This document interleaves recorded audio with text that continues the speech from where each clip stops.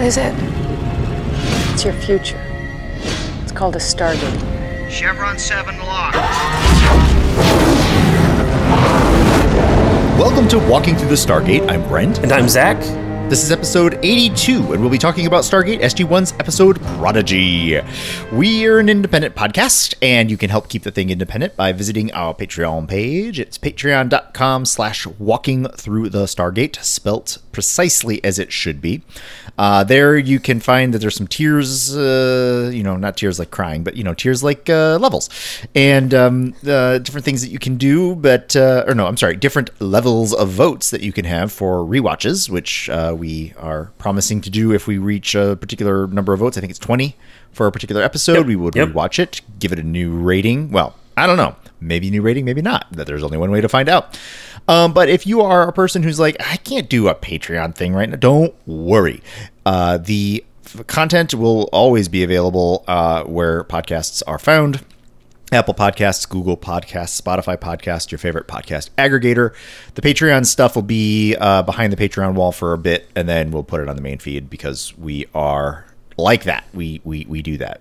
But if you want the insider scoop, and if you want the ability to influence what we do, you can just jump over there to do that.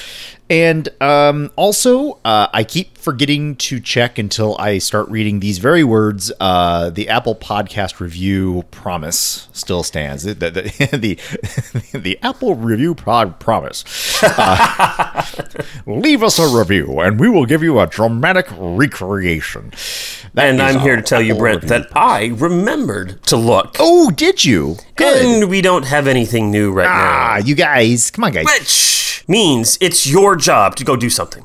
Go on there, leave a review. Also, we have mentioned before, if you're an international listener, we are 90% sure that we cannot see those reviews. So if you wouldn't mind capturing a little screenshot of that.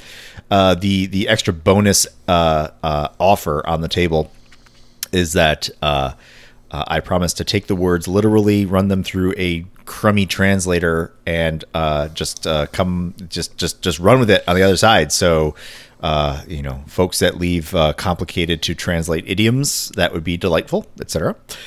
But Zach, if they wanted to let us know that indeed they have done their homework and that Apple is suspiciously keeping these reviews from us because they have an ulterior motive, how might they alert us to that? Well, if there is an Apple conspiracy theory, Brent, then the best thing that you can do to let us know is not talk with Apple, but talk with Google. So Gmail us. We have an email address. It's called walkingthroughthestargate@gmail.com. That is WALKINGTHROUGHTHESTARGATE@gmail.com. Nice. That's Google Worlds. That's not Apple World. And since they don't talk very well together, you can use Google to share your conspiracy theories about Apple. Those back channels. Yeah, that's right. There you go. Or you can find us on Twitter at Stargate Walking, or on Facebook with the Walking Through the Stargate Facebook page and Facebook group. Hit that like button on the page and join that Facebook group and participate in the conversations. Every week we invite people in who are listening to give their predictions for what we do, and usually that happens. You can email that to us, or you can also put your predictions online. I get that up and running every week before we record, so you can do that on Facebook there as well. Yes.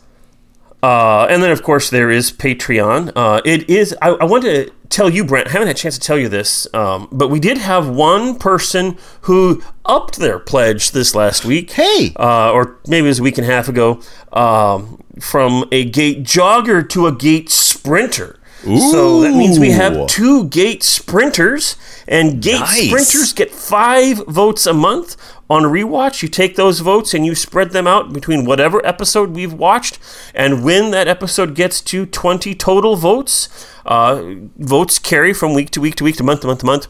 Once it hits 20 votes, then we will rewatch that episode and do another podcast about that and talk about it and review it. By all means, also let us know if you have any specific questions or thoughts or comments about that episode. Yeah. Let us know that as well, Patreon supporters. And we'll go with that.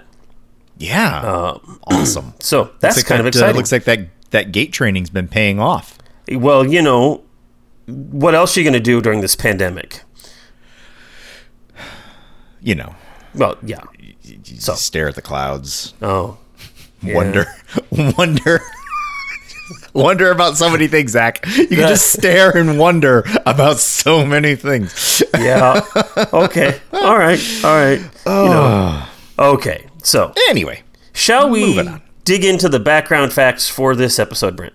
Yeah. Let's All right. So this episode, Prodigy, was directed by Peter DeLuise. Yep. This is Peter's last episode this season. And as I was doing some reading, though, I actually discovered that Michael Shanks was originally scheduled to direct this episode, but something happened at the last minute, and I didn't hear why, that he was not able to direct this episode. So Peter jumped in there and took this over. That said, go ahead. Michael Shanks will be directing a future episode. Good. So we will talk more about that in a little bit. I did realize, I think it was yesterday, Michael Shanks is not in this episode at all. Yes. If I recall. And I will talk about that more in a little bit.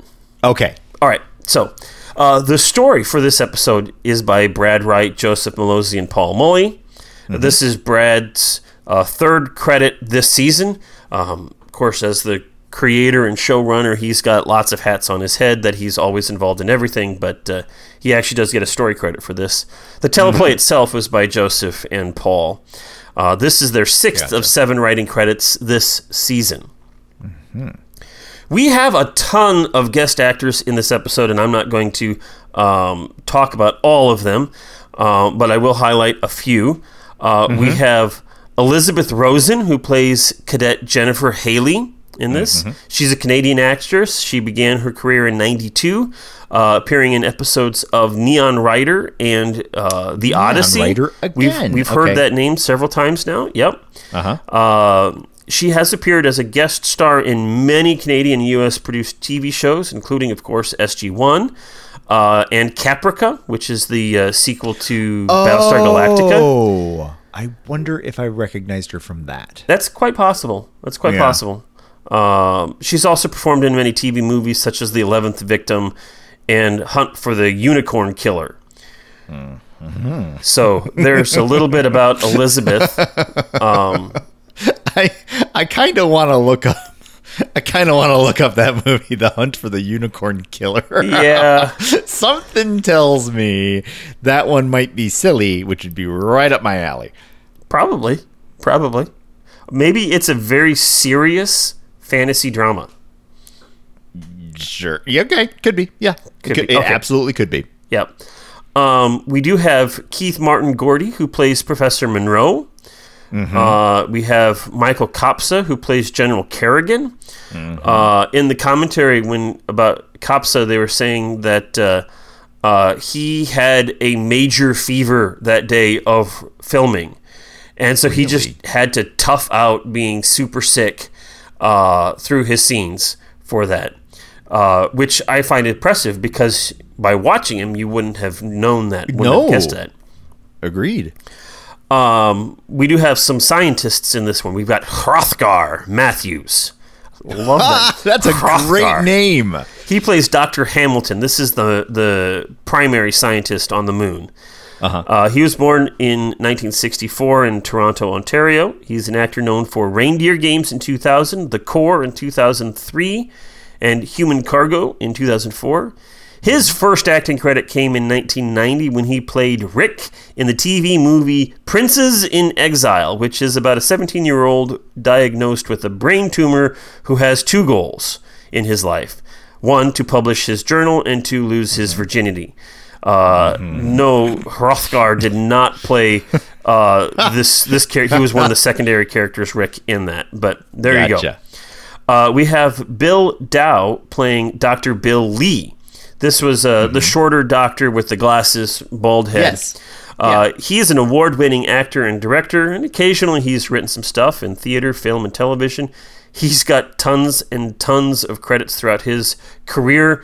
And this is the beginning of Dr. Lee as a recurring character throughout the Stargate franchise. Really? We will see him come and again, and he will be developed as the seasons progress. So that's good to hear. Welcome to Dr. Lee, and we'll see you again later.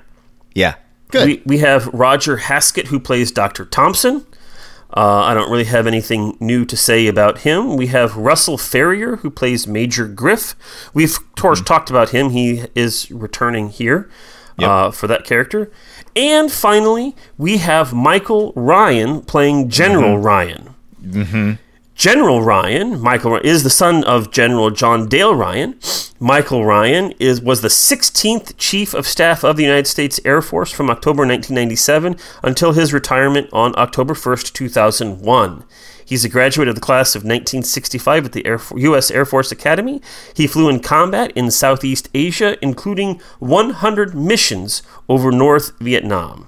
Mm-hmm. So this is the real General Ryan. Yes. This is his only acting credit. So, yep. There you go. Well, he had his hands full with that one. I would imagine so, yes.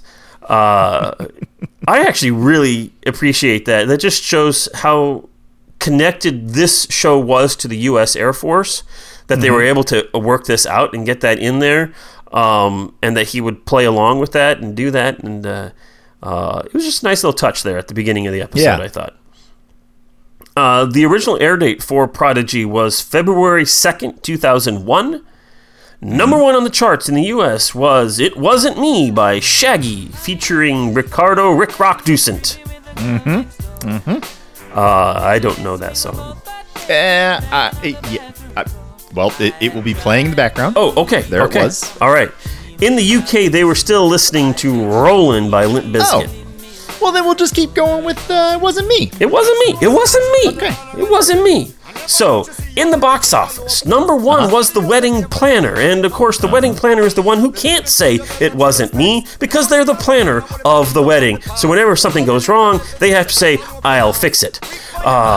Weddings always happen because people are in love. And when do you celebrate love but on Valentine's Day? So Valentine is number two. I have no idea if that has anything to do with the holiday or not. But after Valentine's Day, because so many people get frustrated with that, and oftentimes on the day before Valentine's Day, that's when people get cast away, which is number three. Which is just awful. It's a terrible heartbreak when that happens. No kidding. And all that person wanted was to have the last dance saved for them. Which is number four, Save the Last Dance. Yeah. And, and apparently number five is Crouching Tiger, Biden Dragon. Biden? Because autocorrect. Crouching Tiger, Biden Dragon. Suffice it to say, that is Crouching Tiger, Hidden Dragon rounds out the top five. Oh, that's awesome and hilarious. So, okay, so what was happening at about this time? Not a whole lot. On January 29th, there was a protest in Indonesia. Thousands of students were protesting the parliament and demanding the president, Abdurrahman Wahid, to resign due to an alleged involvement in corruption scandals. Mm-hmm. So, I did not hear how that turned out for them, but they were protesting on the 29th of January that year. On February 4th, just a couple of days after this episode aired, the NFL Pro Bowl at Aloha Stadium in Honolulu, Hawaii, was played. The AFC beats the NFC 38-17, and the MVP was Rich Gannon, the Oakland Raiders quarterback. Mm-hmm. And, of course, since this episode aired on February 2nd, I would be remiss if I didn't mention that this was, in fact, the 2001 version of Groundhog Day. The groundhog saw its shadow on that day, and there were apparently 6 more weeks of winter in 2001. Okay. So, there you go. Some trivia for this episode. So, while they were shooting this episode, Richard Dean Anderson actually asked General Michael Ryan, so do you really have Air Force colonels who act the way I do?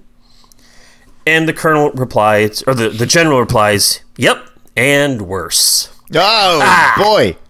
So, Yep. The cadet, Jennifer Haley, the original character name was going to be Jennifer Holly. But somewhere in the process that got changed.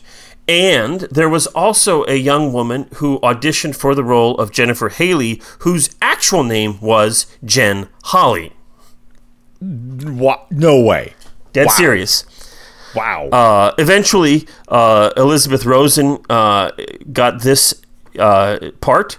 However, Jennifer Holly, the actress, not the character, the actress, former character, does come back in a future episode of Stargate. She does get a part in a future episode in, I think, season 5. So we'll see her name again later. Gotcha. Okay. There you go.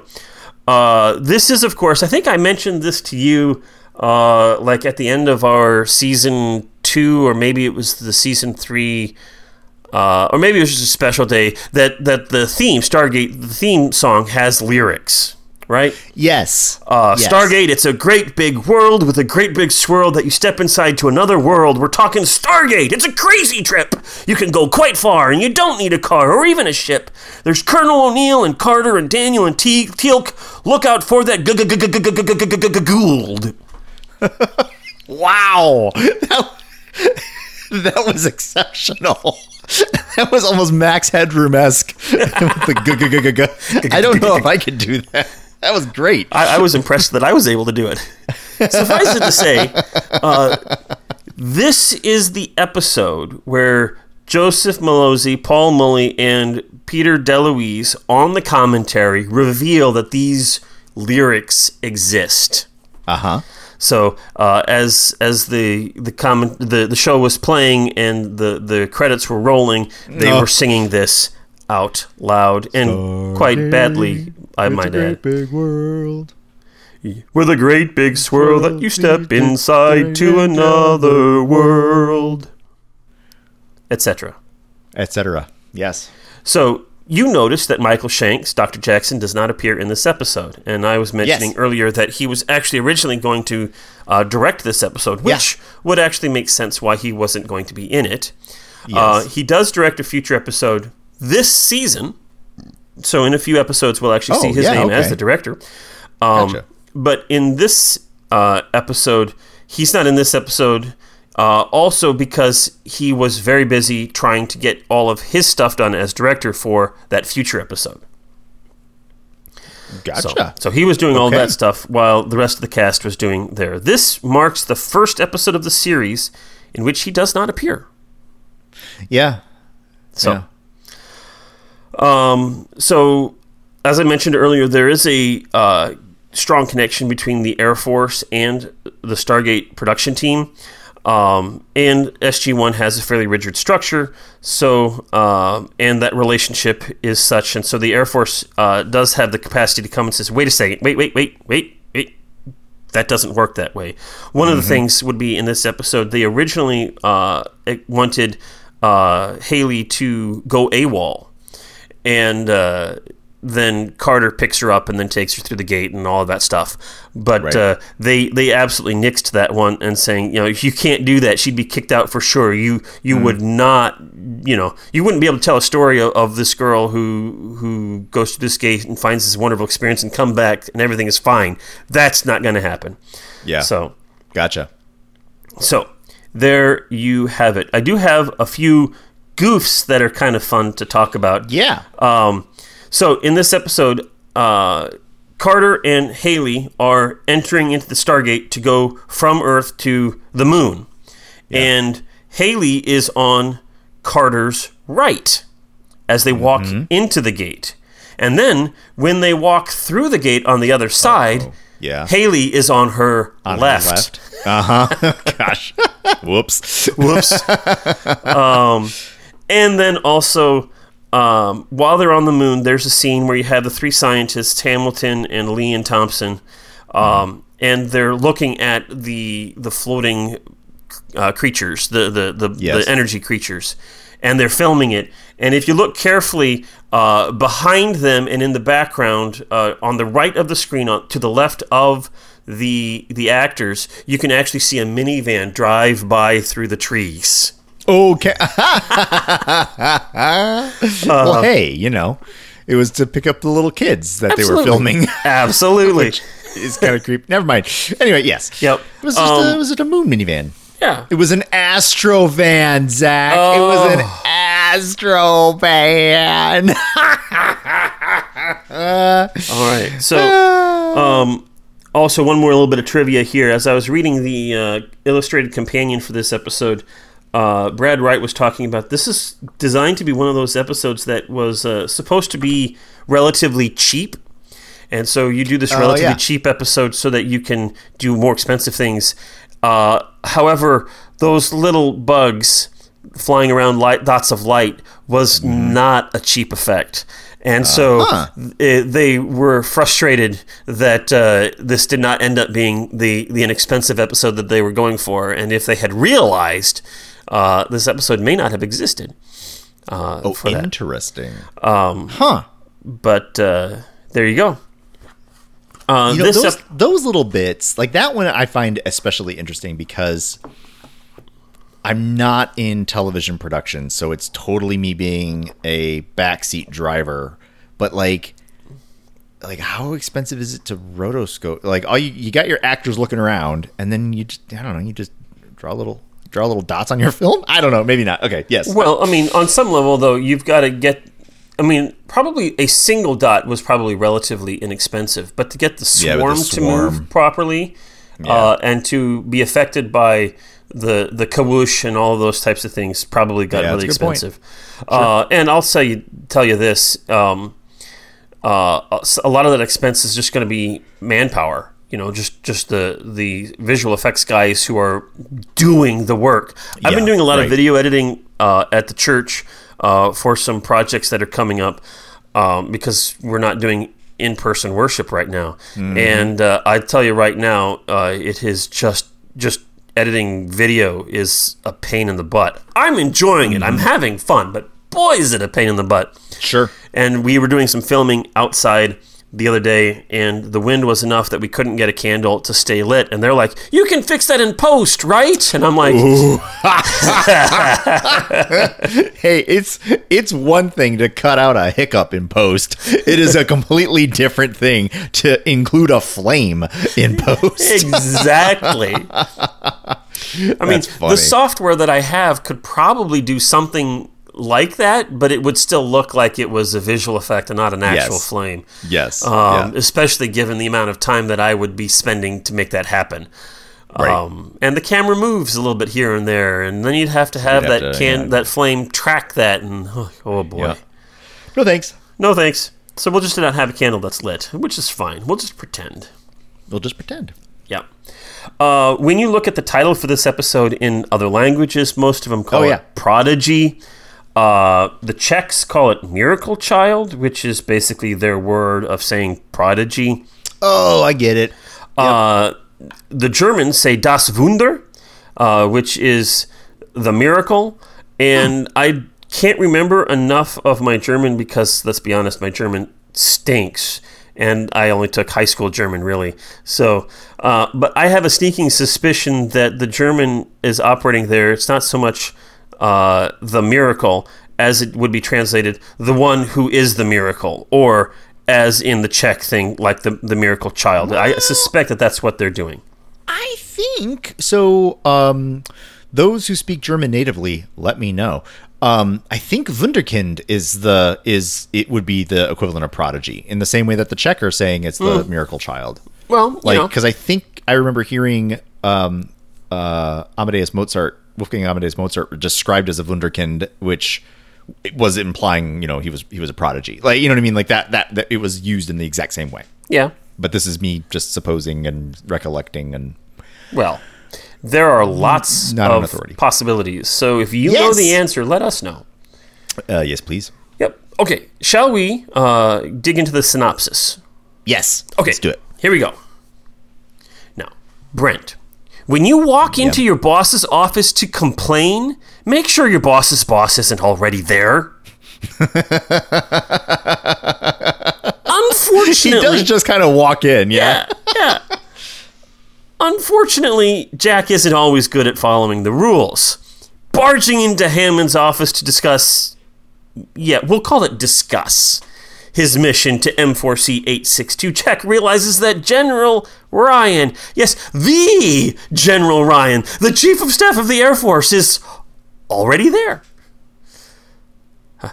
Jack and Teal'c get to go on a babysitting duty to a potential long-term off-world mission site while Daniel is on mission with SG-11 and Sam is giving a lecture at the Air Force Academy. So, Jack, if you want to give that lecture at the Air Force Academy on things like, astrophysics and stuff, you go right ahead. So, at the Academy, Major Carter is impressed with Cadet Jennifer Haley. Haley is probably too smart for her own good and finds even the Air Force Academy academically boring, which gets her in trouble far too often. But she's also brilliant and has precisely the kind of mind that Carter wants to have in the SGC. I mean, anyone who can process a giant whiteboard full of some giant crazy equation and recognize that there's a mistake between a plus and a minus is probably someone who could compete with Carter's brain. The Major discusses the prospects of Cadet Haley with both her professor, Professor Monroe, and the Dean of the Academy, General Kerrigan. I'm not certain if it's actually the right Dean is the right word, but I couldn't remember what it was, so I just tossed it in there. So, Dean. Enough. So, when O'Neill and Teal'c arrive at the science station on M4C 862, by the way, M4C is a moon, not a planet, Major Griff is all too happy to pass military command of this mission to O'Neill.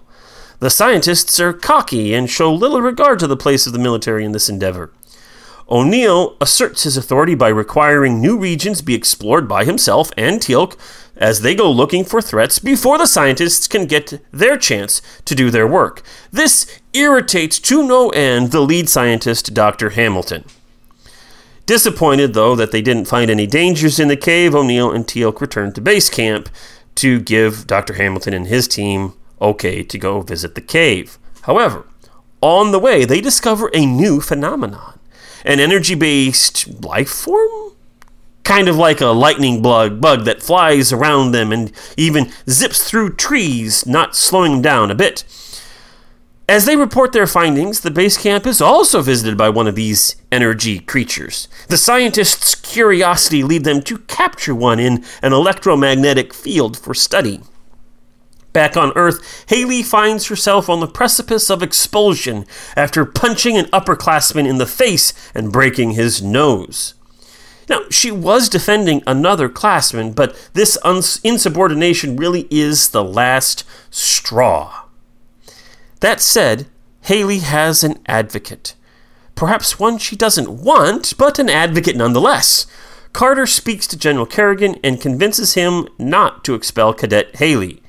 And yet, despite this reprieve, Haley still doesn't see the great future for herself that Carter sees for her. So there's only one solution. Take an insubordinate cadet with authority issues into one of the most secure and secret bases on the planet to show her an alien piece of technology that is way beyond classified. What could go wrong? Nothing. Nothing is going to go wrong. Well, okay, we're only halfway through the episode and we haven't figured out what those energy bug things are doing or what they are or anything like that, and there's certainly going to be a problem with it. But as for this cadet and the Stargate, we're perfectly fine. Now, we do see how much Hammond trusts Major Carter when he doesn't really challenge her decision to show Cadet Haley the Stargate at all. He's like, "Are you sure?" She's like, "Yes." And he's like, "Okay." Okay, then. So, in you go. Her eyes, that is to say Haley's eyes, get huge as the two women walk fully geared up into the gate room. What is it? It's your future. It's called a Stargate. Yeah! This is when you say, "Welcome to Walking Through the Stargate, I'm Brent." Okay. Welcome to Walking Through the Stargate, I'm Brent. And I'm Zach. And, Oh, sorry. They step through the event horizon and end up on M4C 862, where O'Neill greets them. Back at the base camp, the scientists are studying the energy creature. Haley thinks this creature is super cool. Carter suggests that it might not appreciate being locked up.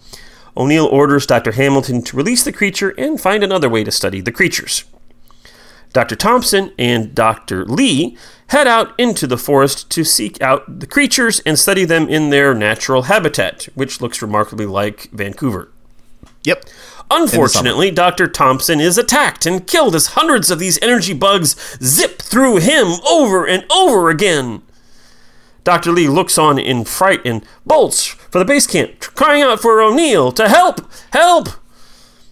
as Thompson reaches out his hand and dies. When Teal'c and O'Neill investigate, they find the dead body of Dr. Thompson. And with a threat clearly visible and no obvious defense, O'Neill orders everyone to evacuate through the gate.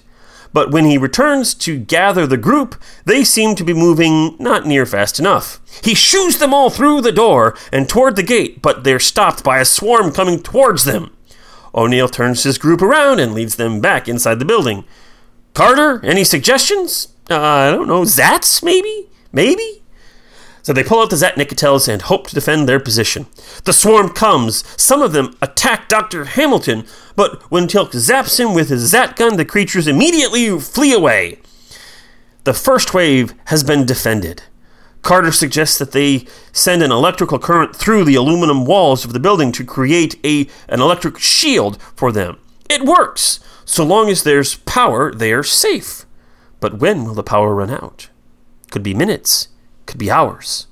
We don't know. O'Neill asks for suggestions on what to do next.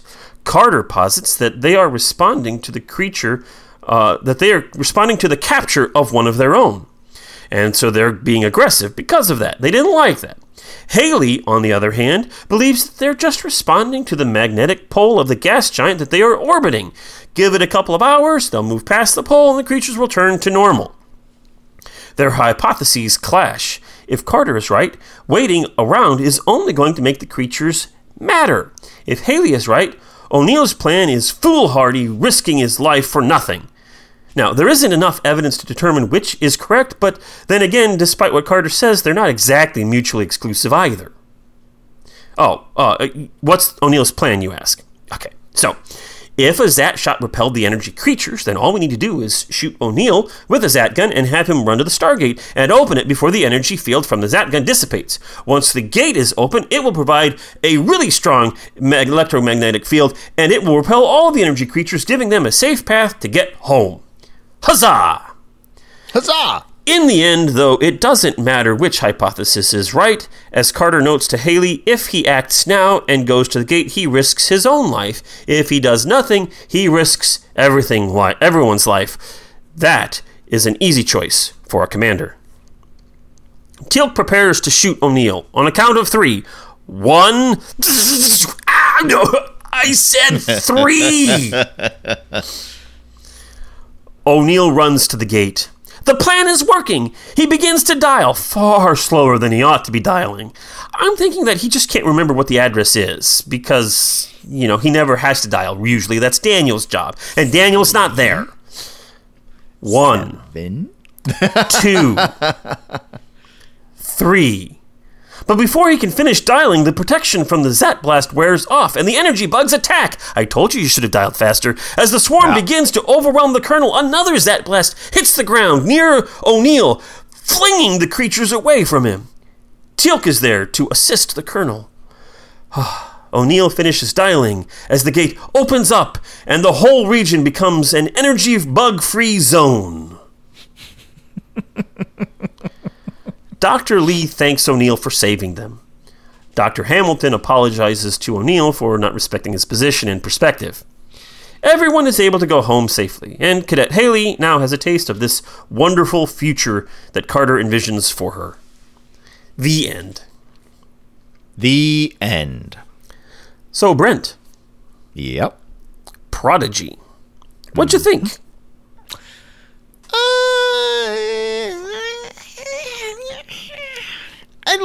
I liked parts of it. I did. I liked a good amount of parts of it. And then there were parts that were just like, they were okay. I thought they would have been better. So I thought that I would like the character of Cadet Haley more than I ended up liking her. I really wanted to like her.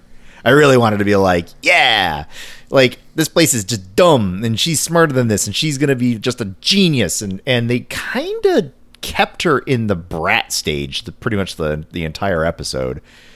And though it certainly was attempting to show that she is an extraordinarily intelligent person, they just kind of kept bouncing off the side of pedantic just a few too many times. Like, it was okay, but I was watching it and I was kind of wishing that it was done a little bit differently to show us some other way that this person is an extraordinarily bright and excellent candidate for the Stargate program at some future point. But fine, whatever. I'll set that one aside. But that was one of the things where I was like, I was hoping to like her a little bit more than I ended up liking her. So not to say that I hated her. It was just, it just wasn't quite.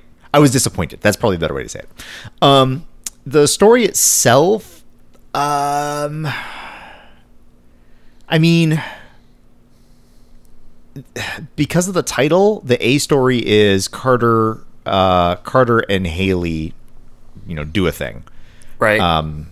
And the A story then intersects with the B story pretty hard there, of scientists, obnoxious scientists and the bugs they study. So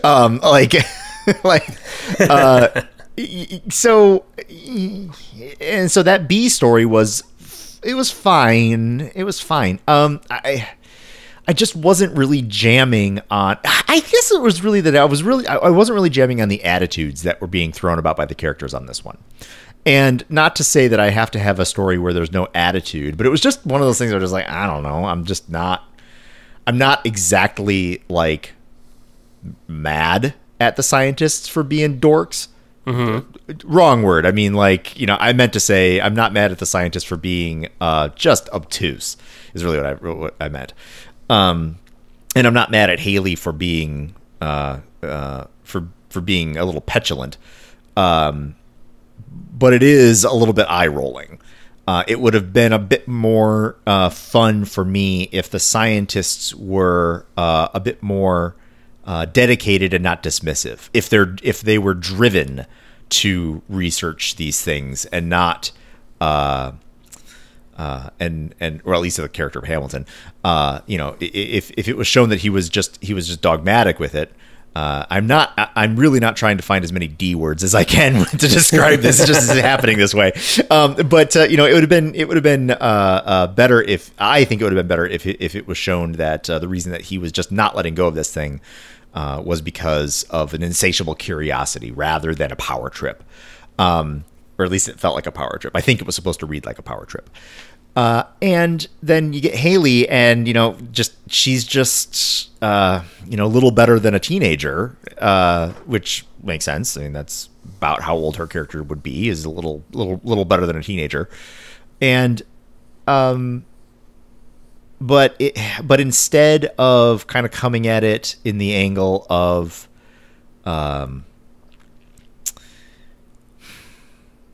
she had so much hubris. I don't need her to be humble. But what's my problem with her? My problem is that the character should have been stunned into a bit more humility, I think. If you think your entire life is going to be driven by the petty calculations of aerodynamic torque, and then you are suddenly, without warning, shown that your career path has the possibility to include extraterrestrial research and scientific advancement, I would have hoped that the character would have been subdued a bit more than to stand there arguing with a major about whether or not these lightning bugs are going to get submissive just as soon as they're through a magnetic pole, which, by the way, was a real weak sauce. It was fine enough, but it was definitely a moment in they were just trying to create what looked like an inherent. They were trying to create a mutually exclusive problem, which indeed was not mutually exclusive, but they were just trying to do it to drive plot. And so it just kind of ends up in this weird little moment of kid, hey kid, you're a kid. You're a really, really, really smart kid, but you can't hold a candle to Major Carter right now. You might eventually blow the socks off of Major Carter. You might make Major Carter look like a dimwit, but right now you're not this very second. And so it was just it just came off weird. And so once again, though, watching the actors play their characters, it's just continuing to still be quite delightful. I really am enjoying it. Especially the dynamic between Teal'c and O'Neill. Especially as in, with that one little scene where I am going to shoot you now. Yes, I know. Let's just have a countdown at least. So, 1. Yep.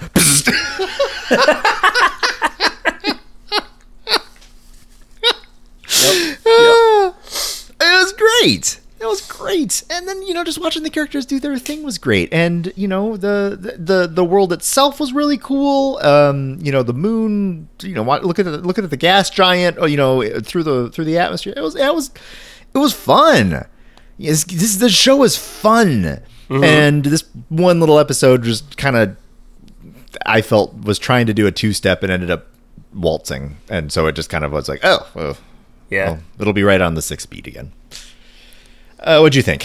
So, I hear what you're saying with all of these little pieces here, and I don't disagree with any of them. Well, I don't think if Haley was as brilliant and as petulant as she was early on in the episode, just seeing the Stargate and walking through is not going to change her enough to not make her be equally petulant when it came time to say, no, it's the electromagnetic stuff and not the other stuff. So that I'd push back a little bit on from what you're saying. The intent of this episode from the writers and such was to create a mini Carter. And your description of not quite liking her as much as you wanted to actually kind of fits a lot of what they were saying. Joseph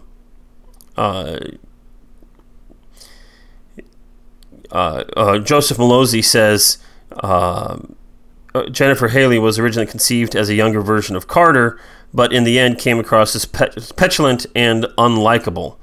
Yeah, he actually calls it, without a doubt, our weakest script of the 4th season. I don't think that's true.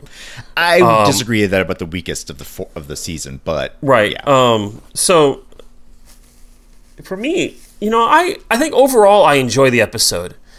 I do think that they probably bit off more than they could chew because you basically have an A and an A prime story.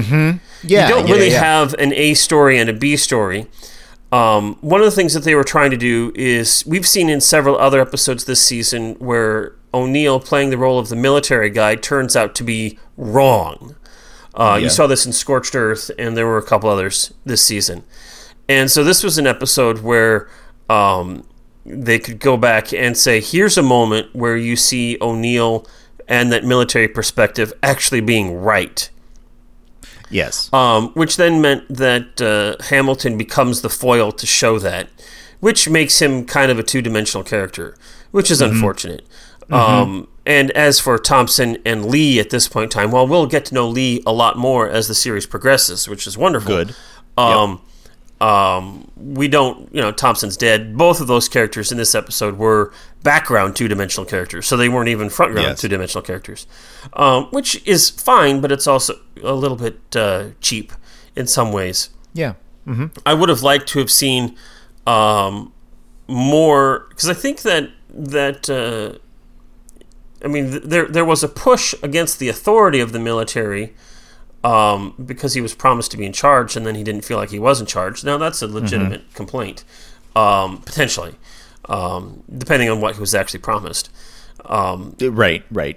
But and so on that regard, he did seem genuinely curious about this creature, and so he had it in this little box and he was studying it, which struck me as a little bit fast. You know, I mean, you don't just. Well, I don't know. Maybe not. Agreed. Maybe not. Sure. I mean, we would go if like, oh, I just found a new bug. I'd capture one and I'd stick it in my little box and I'd look at it in my lab. And so, you know, that's basically what he was doing there. So maybe that's not quite so fast as what I might regionally think. You know, the fight between Haley and Carter about, you know, who's right and who's wrong. They aren't as mutually exclusive as they said. Right. You know, you could, you know, the magnetic fields may have actually done something to them, or it may not have. They are correct that either way, we don't know enough to know what's going on. So yes. You could have tightened that writing up. You know, says, well, you know, whether it's this or that, it could be this, it could be that, it could be a combination. It doesn't matter. We don't know. What we know is that they are aggressive right now, and our only protection is moments away from going away. If Haley's right and they'll be back to normal, then we're fine. But if she's not, then we've got problems. Yeah, that's a great read. So all of that is right on. But some of the little bits in there are not quite so tight and tidy as they could be. So, you know, I like the episode. I actually like Haley. I kind of like the petulance there. If it was much more than that, and if we see her again, I would not want that same petulance to the same degree. But you know, so that's kind of where I'm at on her.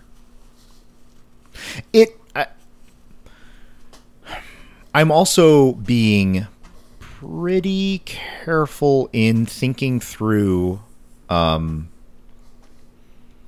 just kind of acknowledging like my own biases when taking a look at this one. Like if it were some like, you know, crackerjack, tall, square-jawed cadet, you know, would I be thinking differently about like that character's his confidence versus you know, a you know, small scowling you know, junior woman cadet? I don't think necessarily that I would be thinking differently. But I'm at least thinking to myself, like, I really want to make sure that I'm not reacting to a moment of like, you know, women need to be considerate or something stupid like that. Like, you know, no, like I want to make sure that I'm actually like what I'm really kind of chafing at is that like it's the opportunity for wonderment that seemed to have been present mid-episode and then evaporated at the end. And I think you were onto something when you were talking about that standoff moment. The standoff moment turned into a moment where a character who we don't know and who Carter believes is going to be magnificent. Operative word, though, going to be. Well, that's more than one word. Where we have a character who is just lipping off.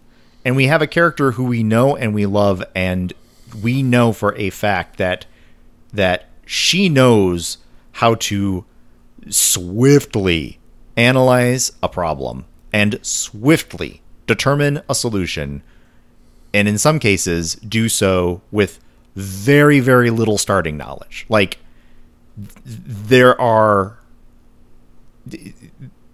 so many examples where Samantha Carter is able to take the situation, understand it properly, and implement a solution that saves the team, saves the day, saves a planet. You know what I mean? Like Right. her prowess is undeniable. And you actually see that in this episode early on when she's like, Zats, maybe?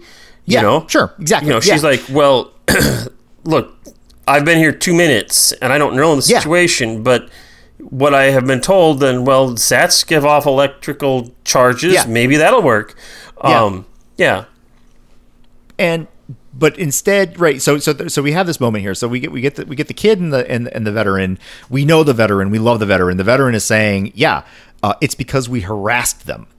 And you get the kid coming in going, "No, it's not. It's because we're in a highly eccentric orbit from these observations that I just saw in the notebook over here because of the great blah blah blah blah. You guys should have seen it, idiots." And it's like, okay, I have been watching Samantha Carter for far too long to suddenly switch sides here, kiddo. So that's where I started to chafe with the thing. But Zach, as you were alluding, if it were rewritten, if it were written to say, I think it's, if Samantha was saying, I think it's because we harassed one of the life forms, and Jen was saying, I think it's because we're in this weird orbit, and they look at each other and they both recognize they can't know. There's no way in the time that they have right now to be able to test and understand. And so in that moment, while both theories are valid, they have to make a choice based off of this other parameter. Bringing on back to the reason why O'Neill is going to choose to side with Carter, because that one is the safest assumption. So get everybody away. I don't think that Haley at this point in time has the capacity for that process. She has been so far ahead of everyone else. I mean, she is operating in the classroom at the level of her professor at least. And certainly against her peers. So she's walking into this situation assuming that she's just smarter than everybody else. But she learns a major lesson here. She learns the lesson. This is something that Haley didn't know before. She learns the lesson that sometimes what matters is not whether you're right or wrong, but how you need to respond to the situation. There's that quality to it. When Carter says, look, if he does this, then he's doing this. If he does that, then he's doing this other thing, and he can't do that. That's the lesson that she learns. And she wouldn't have learned it until that point. Because she was under the impression that her perspective was right. She asked the question, how could it matter if who's right? What do you mean it doesn't matter who's right? If I'm right, then I'm right, and then we can do this. And yet there is a different perspective. You have to take that gem and turn it around and look at it from a different angle to see how the light refracts from a different perspective in order to get the complete picture. And that's something that Carter is able to do. And she takes that moment to teach Haley that lesson. And I think that at that point in time, Haley begins to recognize it. Because she's like, whoa, I have never seen it like that. Now, the dialogue prior to that is, could have been cleaned up, but I don't think that Haley would have been able to, at this point in time, been able to make that cognitive processes. Oh, well, okay, so that could be true, and this could be true. There could be a mix of both. Frankly, in this episode, as it's written, Carter doesn't come up with that either. So you can't blame Haley for it. Carter should have. You could argue that. But that's the writing on that front. So you've got that give or take there. If the writing had been cleaned up, I think you would have been able to show her intelligence and the capacity that she is. At most, she's 21 years old. Haley is. Right. And 21-year-olds think they know everything. Oh, yeah. I did when I was 21. Mm-hmm. Yep. Suffice it to say, I'm a lot older than 21. Yeah. And suffice it to say, I have learned, no, I don't know everything. I have learned Far that from it. I didn't know everything at 21. Yep. I still don't know everything. I know more than I did at 21. I've forgotten some things that I knew back then. But the capacity to look at things from a different perspective is certainly a skill that I have learned over the decades since 21. I think if I look back, I could be honest enough to say that I began some of that multi-perspective looking prior to 21. But yeah, it wasn't fleshed out at 21 even. So, there's something that she can learn there, and they show that, but there's also some problems with that situation. That's there you go. I think if we had dropped if we had dropped the story of the scientists and we just stuck with Carter and with Haley, and we could have them come onto the moon with like 10 minutes left and get completely caught up with the lightning bug story. And if that were to happen, I think we would have given ourselves more runway to allow the character of Haley to go through a bit more of that growing process. Because as it stands, because you're right, I mean, as you break it down and you kind of step it through, I can absolutely see that that's what they were aiming at. But the problem is that we had 2 minutes of an argument in front of a chalkboard, 30 seconds of a decision making, a 5-second wrap up, and maybe a second of screen time of a realization on her face. And then, then you got your wrap up, but your wrap up is your wrap up. Like, you're supposed to wrap it up. And that's not enough time for me, the viewer, to go, oh, she's getting, I get it now. I see. She's learning. I see it now. Go ahead. Finish. Yeah, I mean, that was really it. It's like, if you give me a bit more time, if you set it up a little bit longer, if you let it pay off a little harder, then I'm right there. Then now Haley is not quite so twerpish. She's now a person who's growing. Right. But we accelerated that story in order to tell the other story, which is scientists can be jerks sometimes, can't they? Mm-hmm. Yeah, I think that if we had seen that moment of learning that, you can actually look at things from a different perspective, like halfway through the episode, and then you get to the situation where it is flung into her face in a real life, non-theoretical world. Then all of a sudden she's like connecting the dots. That would have been a little bit more satisfying. You would have been careful there, because then you would have you run the risk of going bonk bonk on the head, and that's not good storytelling. True. But that type of character growth, if you could see those elements, and so that when you get to the climax of the story, and if the A story is about this prodigy, that climax is when she realizes that the way she looks at the world is not always the right way. That's the climax of the story. It's not an adventure story, so it's not really a very exciting story in that regard. But I think you could. So if you were to strip away, so we spent what did we spend? 15 screen minutes running around with scientists catching fireflies? Something like that. Probably about that. If you spent just about that entire time instead setting up this development as you're talking about, go ahead and come up with a scene at the academy where Carter is given an opportunity to say the lesson. So I'm switching gears just a tad, but I'm immediately thinking about Absolute Power, where the lesson was stated plain as day by the kid at the beginning of the episode. And it was repeated word for word at the end of the episode. And that was done on purpose.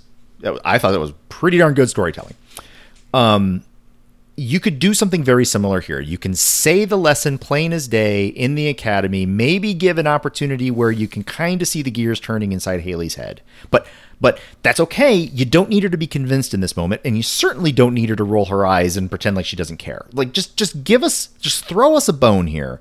We're not inside her head. You gotta communicate what she's thinking. Yep. So let us, the viewer, get a little hook in there.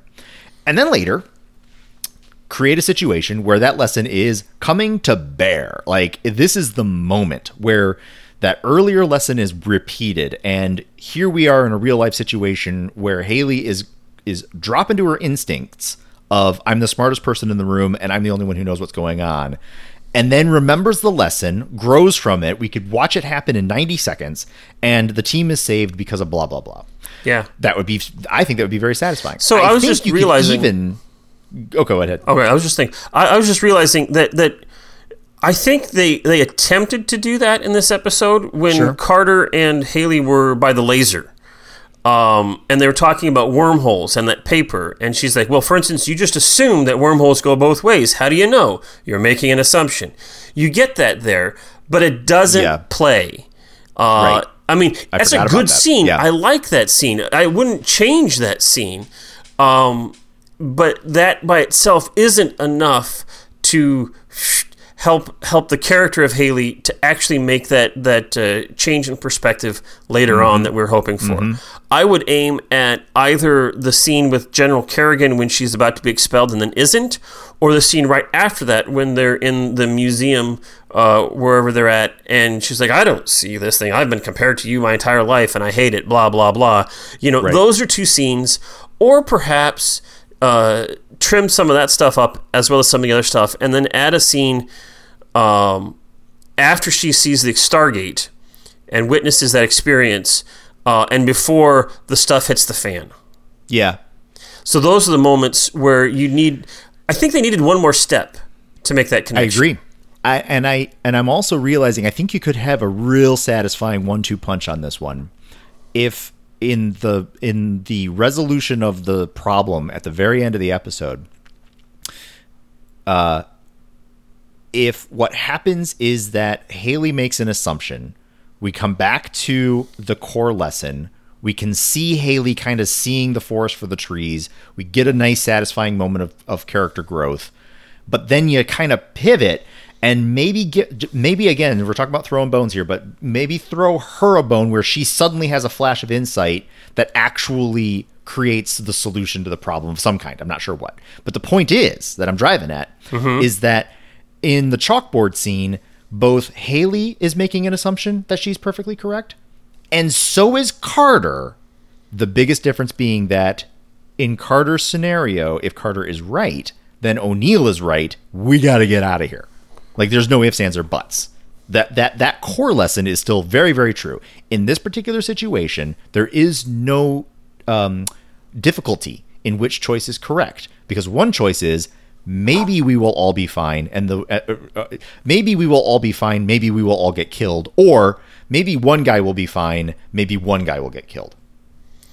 Well, and also, if you do nothing and you risk everybody's life, and it turns out that Haley is wrong, then everybody's probably going to die. Right. If you do something, what they're planning on doing, it might be a different situation if the plan was, okay, so I've got this capacity that I'm going to go and try to capture all of the beings and shove them into a little box, and I'm going to hold them there forever, and then we'll be safe. That would be a different issue. But the plan is, okay, I'm going to go and light up the Stargate, and that's going to provide a bubble to protect us all so that we can become safe. We can get to safety. Yeah. So it's not about harming the others. It's about bringing safety to this group of people. And in that situation, it ceases to be an issue of who's right and who's wrong, but how do you ensure the safety of people? Which is actually, that fits in nicely with O'Neill's argument from the very beginning with the scientists, which is, look, I'm here to ensure the safety of the people, which means I'm going to go check out that cave before I'm going to let you into that cave. Why? Because if there's a big scary monster in there, I am much more capable of dealing with it than you are. And that's not saying you're bad or wrong. That's just, those are my skills. Yeah, absolutely. So tying the A and B, or the A and the A prime story together, didn't go as tightly as it could have been in this episode. But there are ties there. Yeah, I just think that we could have been brought along on the... I'll use the lightning bugs as A prime. I think we could have been brought along far enough on our A prime story by spending far less time in it. Sure. We would not have had an opportunity to see the scientists, et cetera, et cetera. We would not have had as much exposition about the lightning bugs, but that's okay. I'm willing to believe my characters when I just get tossed in with very little information, and we're here researching. Oh my God, lightning bugs! Oh, we're dying! I mean, like, maybe not. Maybe as I say that out loud, I'm Well, you know, Two-parter. It should have been a two-parter. You could have increased the danger of the lightning bugs faster. Yeah. And if you had done that, then you're following Carter and Haley, and when they enter the situation, they're entering into a situation that is already rife with peril. Yes. I mean, where currently they just walk in and everything is just ship-shape, no problems. And then the stuff hits the fan. So if they'd walked into a situation that was already rife with peril, you would have been able to speed up the creation of the peril faster and then spend more time with developing the Haley character later. Maybe just a little bit of peril. Nope, no peril for you. Okay. So,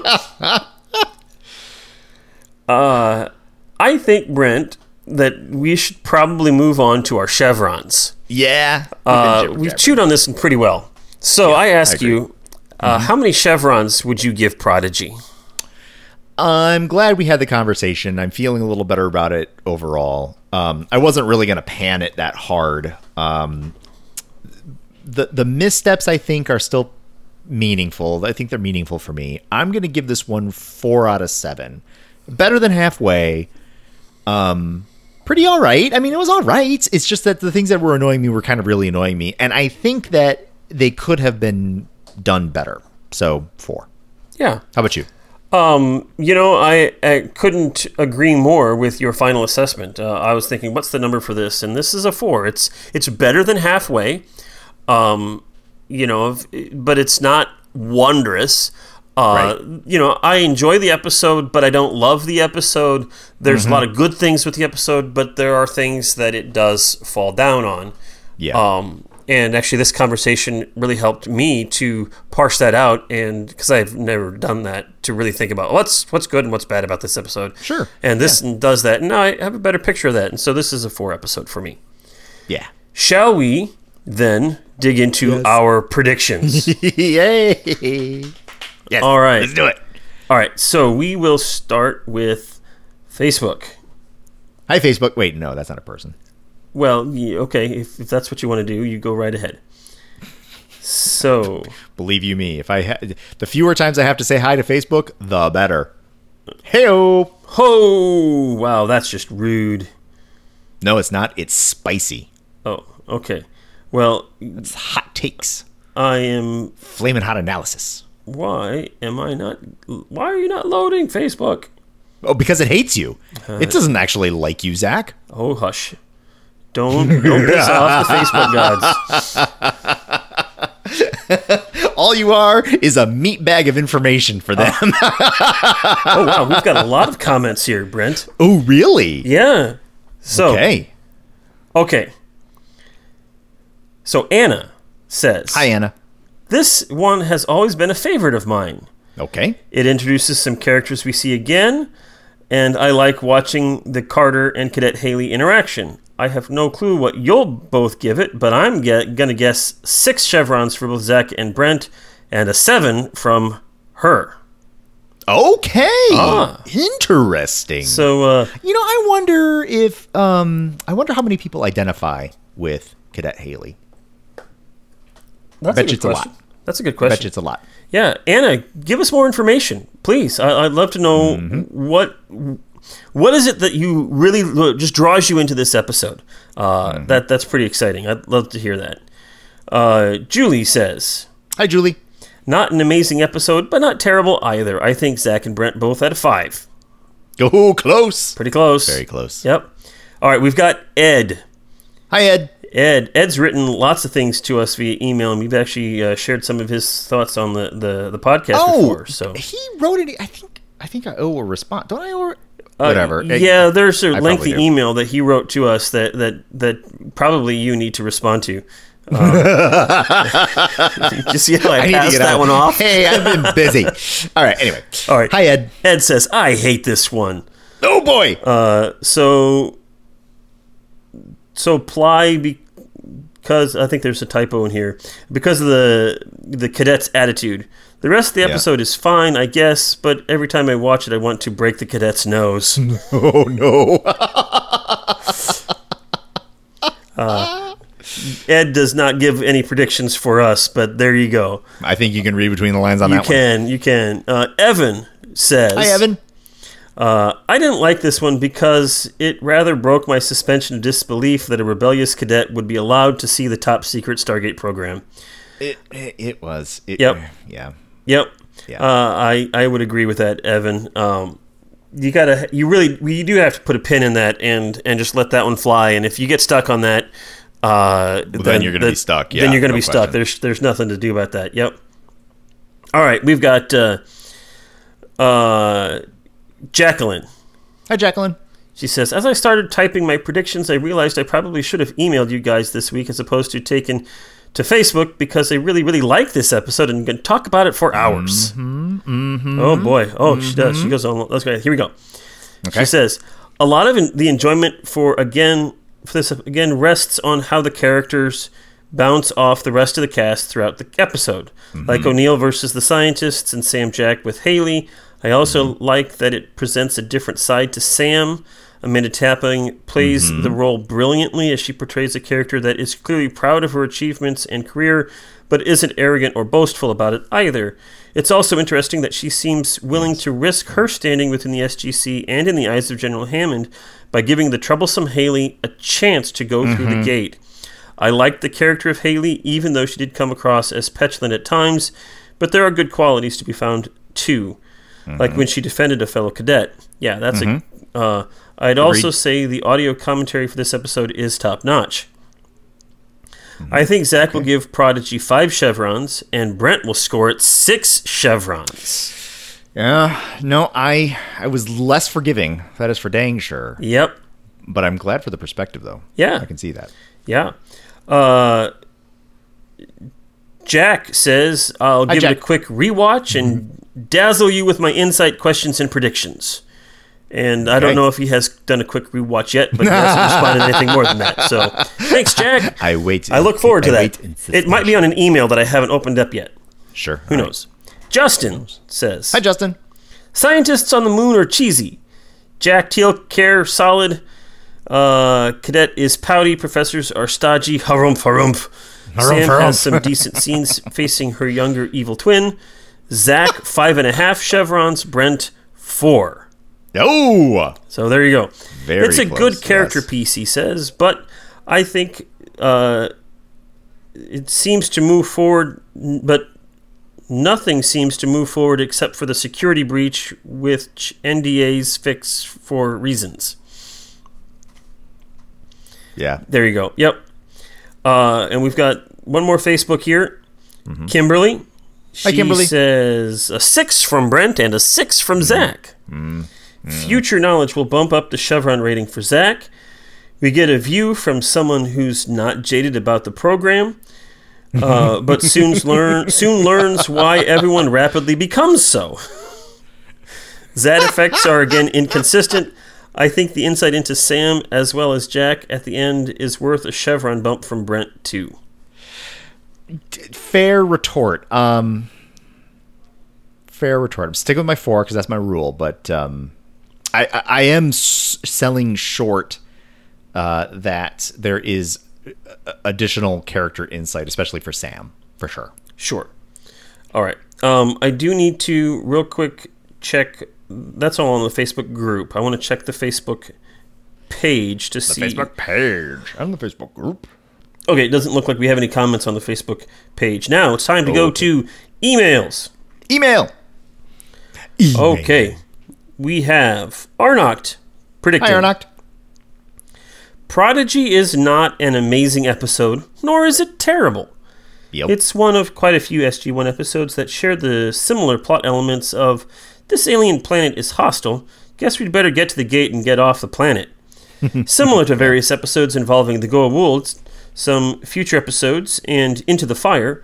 Overall, the episode is a decent 40 minutes of television. I predict that Zach will give it 4 chevrons, and Brent will give it 5 chevrons, unless he dislikes swarms so much, i.e. the replicators, that he downgrades it for having swarming things. Okay, the downgrade was not for swarms. However, you are right. There you go. I hate swarms. They are the most the silliest things to be combating against, and well, they're not silly. They're just really obnoxious. All right. So we have a prediction from David. Hi, David. David says, this chevron bias buffer is wrong. Yes, that's because you put a B when it should have been a V. It's chevron. And this chevron bias buffer is wrong. Yes, okay. Thank you. Good episode, but not great. I like that it set up we are working on establishing permanent off-world research bases. Yes, that's really good. Yeah, that's a good point. Showing that the Stargate program really has gone beyond going to another planet and shooting bad guys. Yes. Yep. It also gives a look at one way in which the SGC goes about recruiting. Yeah, that's nice too. That's a decent point, yep. Also nice to see that the aliens encountered are very different from all the other ones encountered and are not just another bipedal life form. Yes. Okay, I guess the intelligent water from Watergate counts for that too. I was immediately thinking about the intelligent water from Watergate, but anyway, carrying on. Also, unusual for SG-1 storytelling in that there is an A and a B plot. Put all that together and you get dramatic pause. A good episode. Mm-hmm. Overall, though, the story was just that. Good. Brent, 5 chevrons because of intelligent and deadly lightning bugs. Because he likes bugs or something. I mean, why else would he have hated Teal'c turns into a bunch of... Why else would he have rated Teal'c turns into a bunch of bugs so high? Bugs are great. Swarms are terrible. Bugs are great. Well, Teal'c was turning into a whole bunch of swarms. Well, but he didn't. Well, he was gonna. All right. He was saved by a super soaker. It was actually the squirt at the end that he gave, right? He gave the squirt. Sure. Okay, so David also suggests that I will rate this 5.5 chevrons. Not a lot for a deep discussion, but worthy of that 0.5 bump over Brent. There you go. There you go. All right. We have Austin. Hi, Austin. The cons.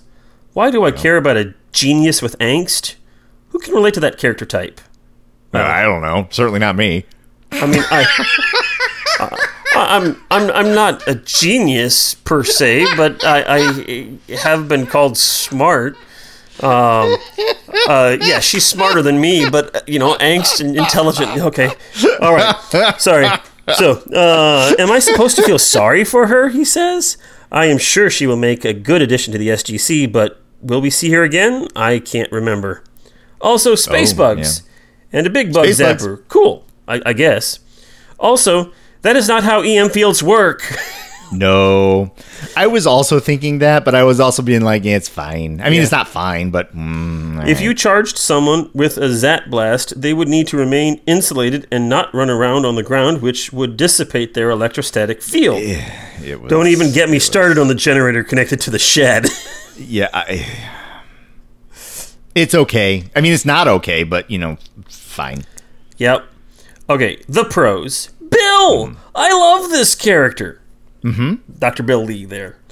Yeah. That is all I will say as to not ruin stuff for Brent. Good. Thank you.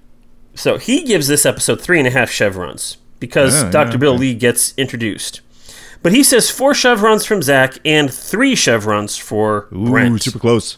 Super close. And finally, we have Caleb. Hi, Caleb. Prodigy is a great episode. Haley was a bit annoying, but not too bad, and we are introduced to Dr. Lee, who is one of my favorite characters in the SGC. My predictions are Zach 5 and Brent 6. Oh, dear. Well, a little off, but that's okay. I'm glad to hear you liked it, though. And actually, this is fascinating, because we have one of the writers of this episode saying this is his weakest script out of Season 4, which I don't necessarily agree with, but... still, he tosses that out there. We've got some folks who say this episode is terrible. We've got other folks who say, I love this episode, and this is why I love this type of art form. Yeah, well, and I think you and I have talked about this in the show. I know we have talked about it off air, about how flippin' enjoyable it is to have you all write in with your prediction guesses, because it really does, like, I think it's darn just brilliant, getting back to geniuses with angst. it kind of forces you all to sort of sum it up as best you can, right? Like, hit the punch. Yep. Tell us where you think you are with the thing. But as a result, we're getting this great just smorgasbord of ideas about why this episode resonates or why people don't like it as much, et cetera, et cetera. I'm finding it brilliantly fascinating. I'm really enjoying this. Indeed. A lot. So, Brent. Yes. This is the point in the episode where I turn to you and we look forward into the future at the next episode of Stargate SG-1. I don't know what I was doing. And I tell you that the next episode of Stargate SG-1 is entitled Entity. That's Entity. Okay. Entity. And I ask you, what is Entity all about? Oh. All right. Entity.